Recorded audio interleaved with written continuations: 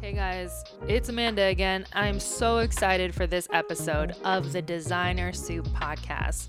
I'm going to take you with me to the Dominion Lighting Showroom in lovely Arlington, Virginia, right outside of our nation's capital. About a month ago, I decided to pop into this showroom. I noticed it had a big renovation and rebranding when I drove past it on my way to get some coffee. So I had been to the Dominion Lighting Showroom once before, and I was curious to see how much this changed. So it was a local electric and lighting place, and I was really curious. So when I arrived there, let's just say it changed a lot. So today we are interviewing Matt Rowan, Vice President of Residential Lighting and also ACID member of Dominion Lighting Showroom.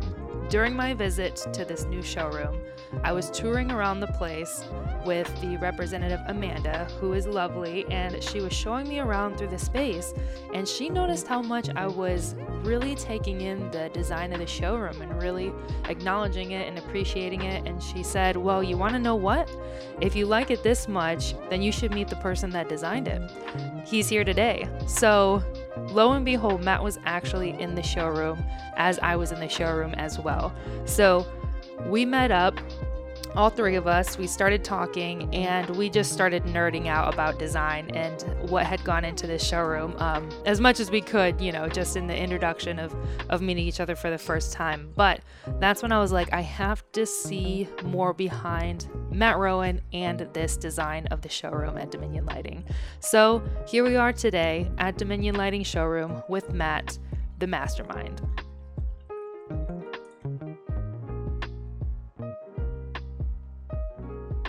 Welcome everyone to the Designer Soup podcast. I have in front of me Matt Rowan of Dominion Lighting. Yep.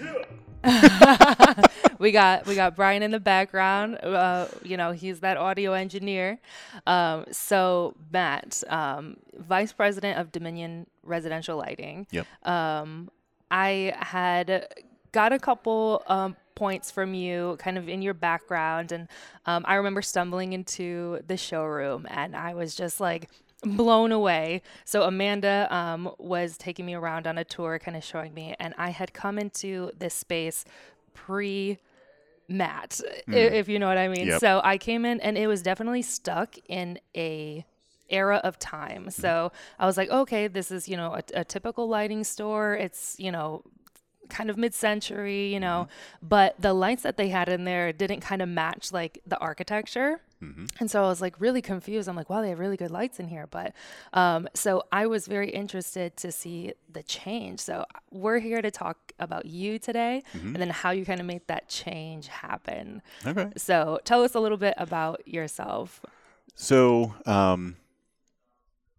lighting has weirdly always been my thing. It's, I think even from being a little kid, my parents were always telling me stories about how I would always build these block cities and I would be stealing all the flashlights from the house and running down the batteries because I would love to uplight them. I was very picky about that sort of thing. And then, the Christmas lights never really went away. I would always steal them for other stuff. So I had that kind of thing into my background.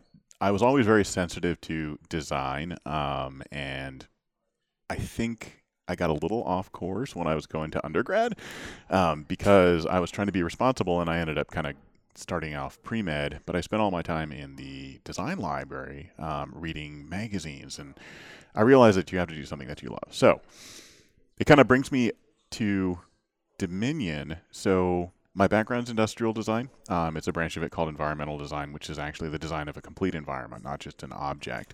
Nice.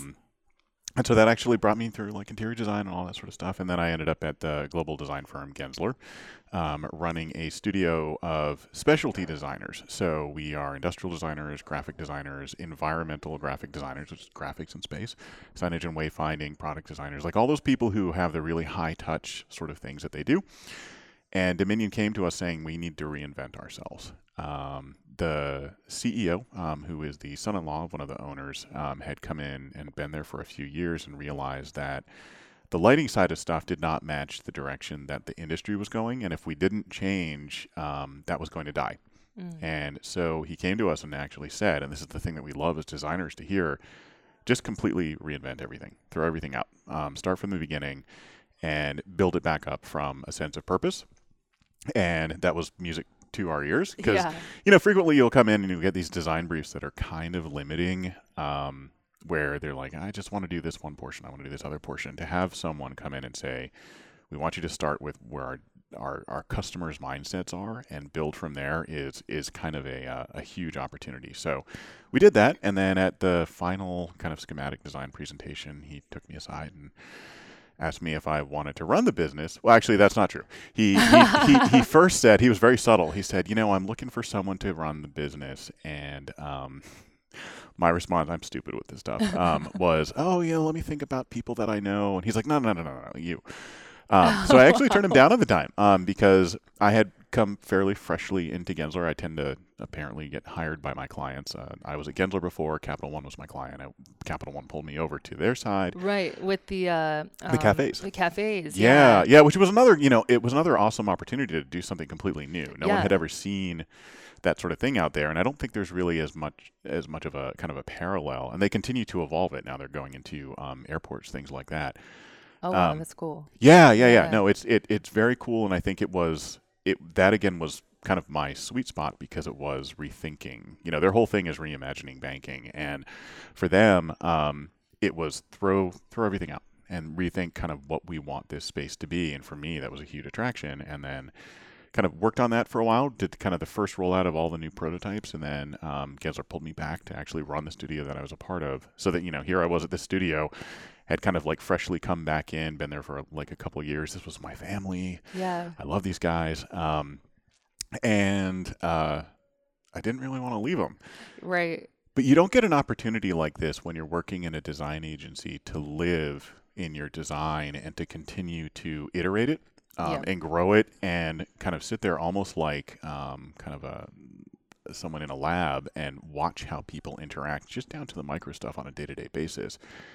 And adjust. And that's a big part of the overall sort of design thinking process, which is you iterate. You come up with a hypothesis, you kind of create a prototype, you test it, you adjust, you test, adjust. This just allowed me to draw that process out more and actually like focus on one project as opposed to like 13 clients at a time. Right. And kind of own it. And that's an opportunity that you never get. So yeah. So it was huge for me. And so, having the vision that the CEO did for completely gutting the space and coming up with something completely new that we were able to bring and make it just so very kind of designer focused, client focused, builder focused, something that was aspirational that no one had ever seen in this area was huge for us. Yeah. And I think it's huge, like you said, like you work with client facing and you're really good at that. And another thing you had mentioned was you're extremely keen on sensory abilities and the sensory notions. And so like when I mentioned that I came into the space and that it was completely new, I was like, there's more layers to this space than I'm even seeing with my eyes right now. I'm getting these feelings and this nature of the space that was just a complete 360. And my experience was definitely not like the experience it was last time I had entered in. So I guess like for the space, I had mentioned to you that it was like kind of walking through a garden, a lighting garden. What were kind of like your key takeaways or key concepts that you had in developing the showroom? So a big overarching thing, and this is part of design, is that we have to start getting away from selling things and sell an experience. And for us in particular, we realized that we had to sell the idea of expertise and kind of be the lighting Sherpa, regardless of who our clients might be. We at the very beginning of the process, we created what we call personas, and it's essentially a psychographic of our three primary audience members, our retail shoppers, our designers, and our builders. They all have very different things that they kind of want, but one of the biggest things that really came out of it that was a common thread was they want to be inspired. And they want to feel as if they have someone who is an expert behind them to get them what it was that they needed, whether it be, for designers, impressing clients and setting a stage for an idea of expertise and trust.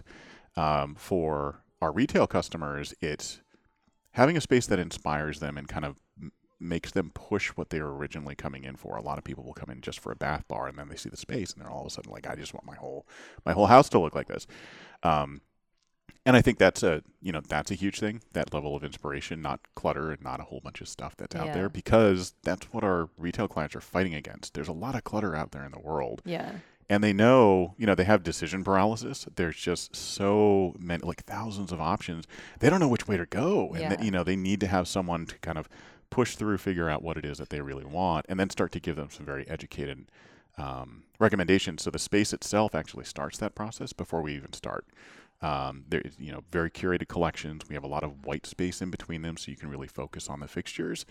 You can walk around. You have a sense of kind of breathing room, which we didn't have in the old space. It was the traditional lighting store where everything's... Yes. You can't see anything, really. Yeah. All I saw was lights, and I didn't know where the paths were. Yeah, well, there was no path. Yeah. And everything was too low. For those of us who are taller, gosh. It's craning your neck. From a 6-foot tall person, too. Yes. Yeah. Yeah. So, but I mean, you actually key into like a really important thing too. The sense of a path. That was something that we built into the space, understanding that we had to deal with 2 entry points. So we have kind of this big runway that goes through the space and connects those. We weren't going to try to override that. That was part of the design brief. We had to accept it and embrace it.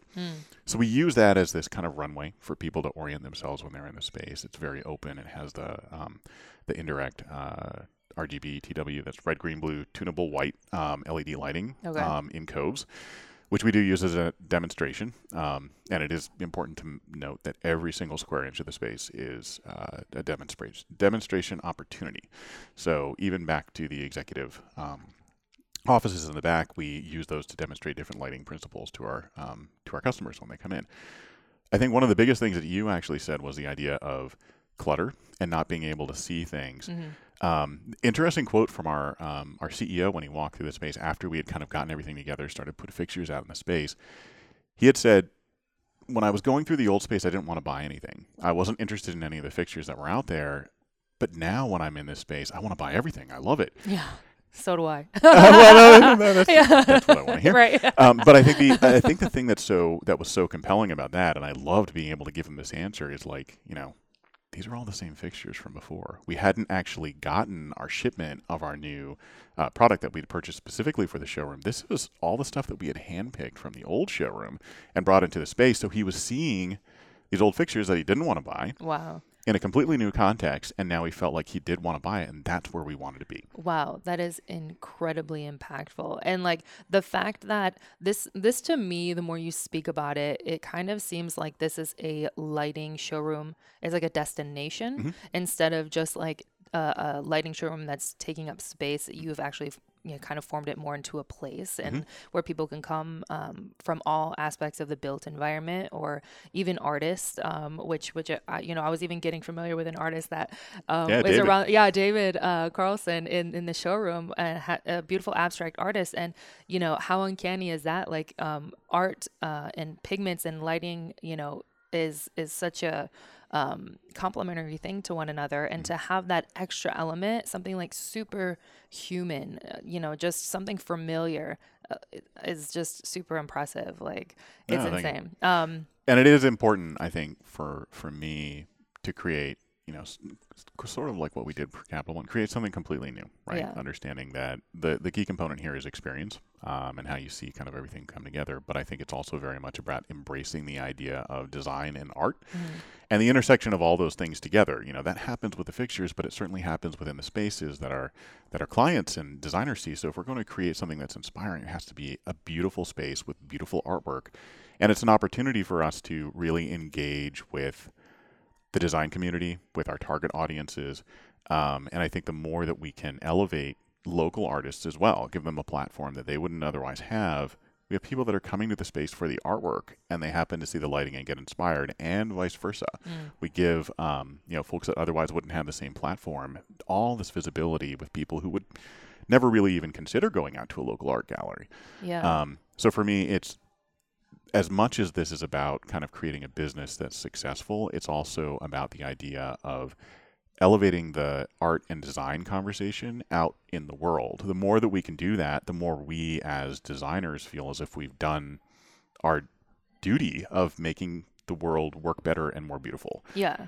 Yeah, to truly have like a purpose in something that's truly human centered rather than, trying so hard to be authentic and wondering how it's not working and you're kind of losing sight of the purpose. But you guys have like nailed the purpose so good. Like it's honestly the best. And I just feel like this showroom is making lighting less scary, like making everything associated with lighting less scary, because with lighting, sometimes the more you get into it, the more you do kind of get paralyzed because you're like, oh my God, what are you talking about? Oh, kelvins and lumens, like, what are you talking about? And, should I go,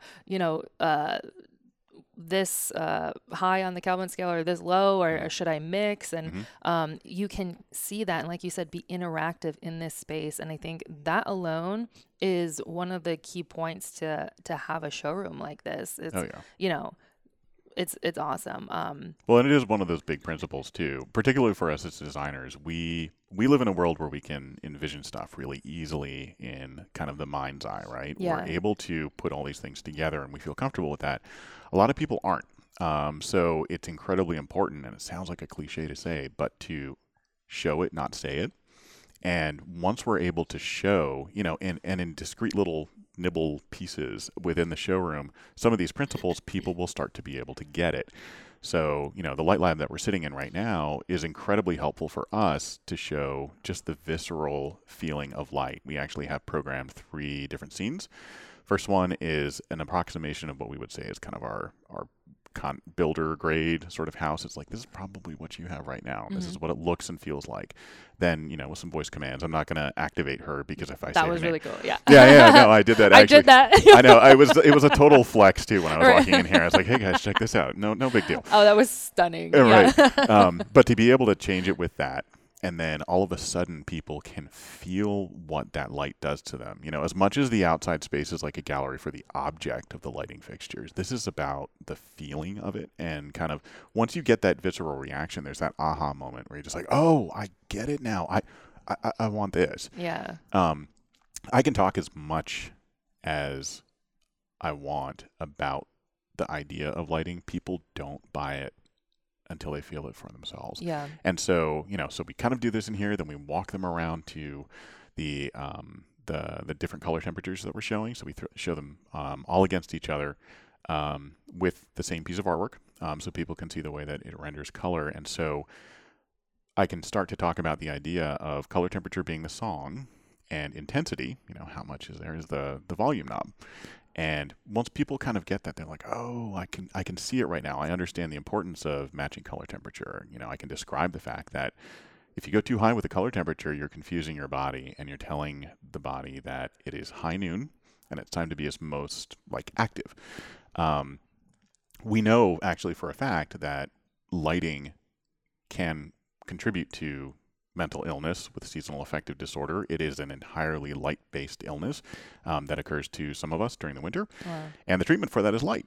So I think it, just taking that more concentrated, extreme kind of case study of what lighting does, and just saying that it affects us all the time, we just don't happen to know it, does that thing that we as designers always strive for, is that we're all sensing the same things. The difference between us and someone who hasn't been trained in it is we can articulate it, and we can say why, and then we can take that why and put it into something better.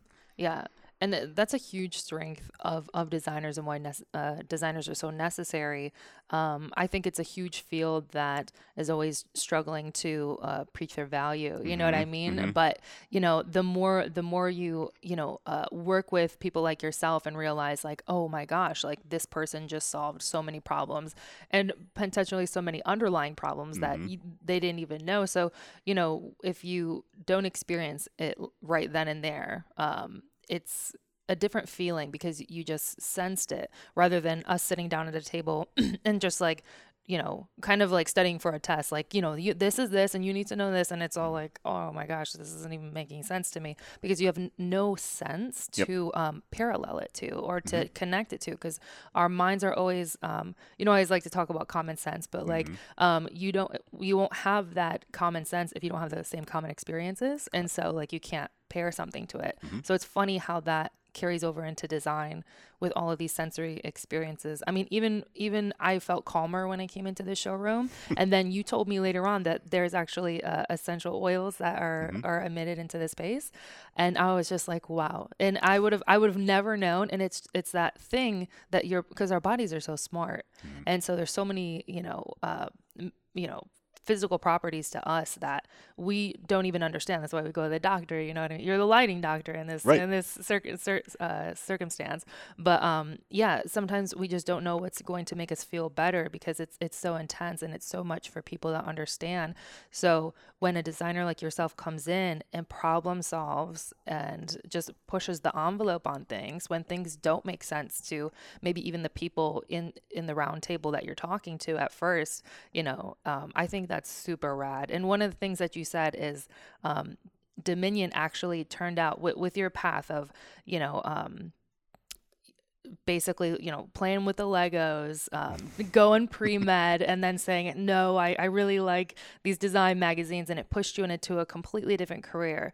And then, you go through Gensler and then now you're at Dominion, and that's kind of, for me, like you have a good sense of direction intuitively for yourself. Because that, when you told me the Lego story, I was like, wow, like that is something that connects like psychologically all the way through life, and so I think that's really important to kind of look at your life experiences and put that towards like what you can do best to help the environment and help, with environmental design and stuff like that. And like this turned out to actually be your dream job. And that's just like fantastic. And I would have never been able to call it. I mean, really, I think that's the other thing too, because I do kind of being this age, you find yourself, it's so weird to actually say this age, you find yourself in a position of being a mentor for a lot of younger designers, for folks that I've worked with who are looking to do changes, and I think a lot has changed in the outside world based upon kind of how we end up taking jobs and how long we stay at jobs. It used to be kind of in our parents' and grandparents' time, you stay there just forever because that's the job that you're doing. I think for us, we have the opportunity to follow things that are better aligned with who we are. And, so it didn't just start with me at school, but it was like, me just kind of muddling my way through. I didn't have like a 5-year, 10-year plan. I was following the opportunities that felt right, but I was given the opportunities based upon the work that I was doing. And so I think it's important for people you have to follow your passion. Yeah. We're going to be doing this stuff. We're going to be at work more hours of the day than we are at home with our loved ones and family. I mean, that's just the reality of the situation. Yes. You better love it. Yeah. And I think the love that you have for it is an effortless thing to portray. You don't have to feel about, you talked about the idea of focusing on authenticity. The minute you start focusing on authenticity, you're not authentic anymore. Exactly. Right? But it is one of those things where it's like, the minute you try to focus on loving something, you're not actually loving it anymore. Is that whole intrinsic, extrinsic motivation thing. Interesting. Make sure that you love it. And love doesn't stay the same over time, right? Evolves, you may love something for a couple years, and then some of that was just based on the novelty. You have to then be able to move on to the next thing, because those are the things that make our designer hearts happy. Yeah. And part of it is change. And part of it, part of that change is a project. I always love a project. I actually feel depressed when I don't have kind of the next project to look forward in front of me, because it makes me feel kind of like aimless and lost. Yeah. Everything, I'd say everything about my particular psychological state is based on making things better, solving problems. And if I don't have a project which is all about making things better and solving problems, it makes me sad as a designer. Wow. So I encourage people to keep that in mind. Yeah. Like if you're bored or feeling aimless, really think about what it is you love and pursue it. I think there's so much more relevance to designers these days and so much more opportunity than there are for a lot of other professions, because they're starting to get replaced by automation and technology. No one's going to be able to replace the creative mind, because we're able to come up with these kind of oblique ideas and ways of looking at things. And, the artistic mind of pulling all this abstract stuff together and synthesizing it into something new, that's not going to be replaced by stuff online. Exactly. Or, I mean, it sounds stupid to say like robots, but That's where my mind was going. I mean, you literally said a mouthful right there, because a lot of people, you kind of, because in my stage in life when I was going to college, everyone was like, be a lawyer, be a doctor. And so I actually wanted to be a graphic artist, graphic designer. And my dad was like, oh, you're not going to make any money with that. No one's really doing that right now. And I'm like, oh gosh, now I'm just like, I even use that in my design work, and so that thing that you're being pulled to is, your intuition, like you were talking about, like, if I'm not doing this, then I'm not happy. Well, it's your body like signaling to you, and if we keep on ignoring these things that are signaling to us, then we're kind of building things on a false structure. And so I believe that, we all think that, it's scary to say like robots are going to take my job, but it's just like your mind, like we had said, is such a powerful tool, and nothing will be able to, replace that. So definitely always, you don't have to go into computer science if your heart isn't there, So there's the built environment needs, loving designers that have this abstract way, or like kind of my design studio is like keeping out a character. I like to see like how other things form outside of my character, because like if I remain too much in character, then I can get too bored with myself. So I always go to new things all the time. Well, that's also being a great designer, right? Because it has nothing to do with your taste or your point of view. It has everything to do with the design brief. So it means that a great designer is able to completely divorce themselves from it, like you're talking about, like you do, and just focus on the problem that needs to be solved, because that's what design is problem solving. It's not, decorating is kind of doing your own kind of like taste on things. Right, exactly. Flexing and being able to create a, something that is colonial and looks ancient, and something that is ultra modern as is appropriate, is, I think, the testament to actually being a really, really great designer. Yeah, I would have to agree with you there. And that's honestly what my studio strives to do. But I don't really like calling anything ugly.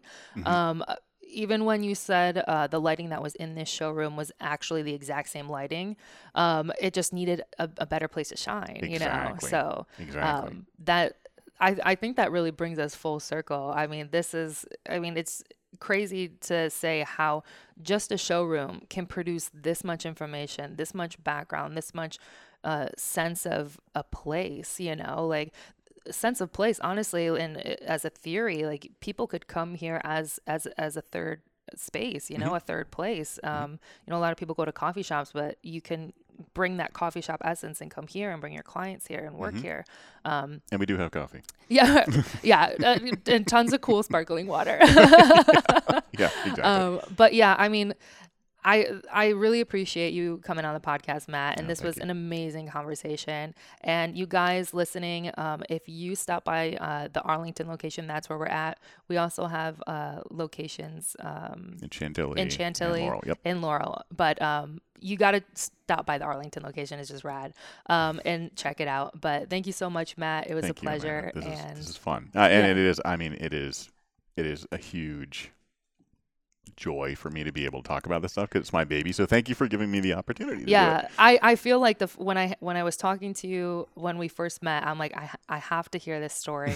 I can sense when someone has a deep passion, because I'm like that too.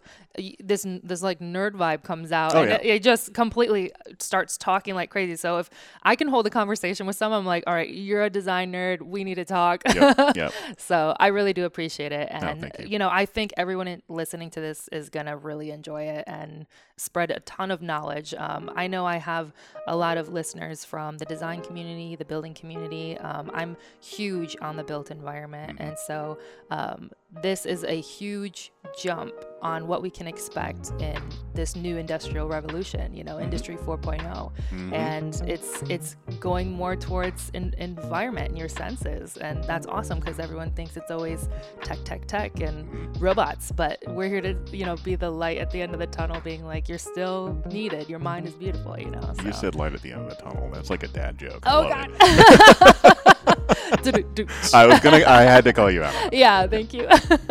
All right, guys. Well, thank you for listening. I hope you guys enjoyed it. See you next time. Take care.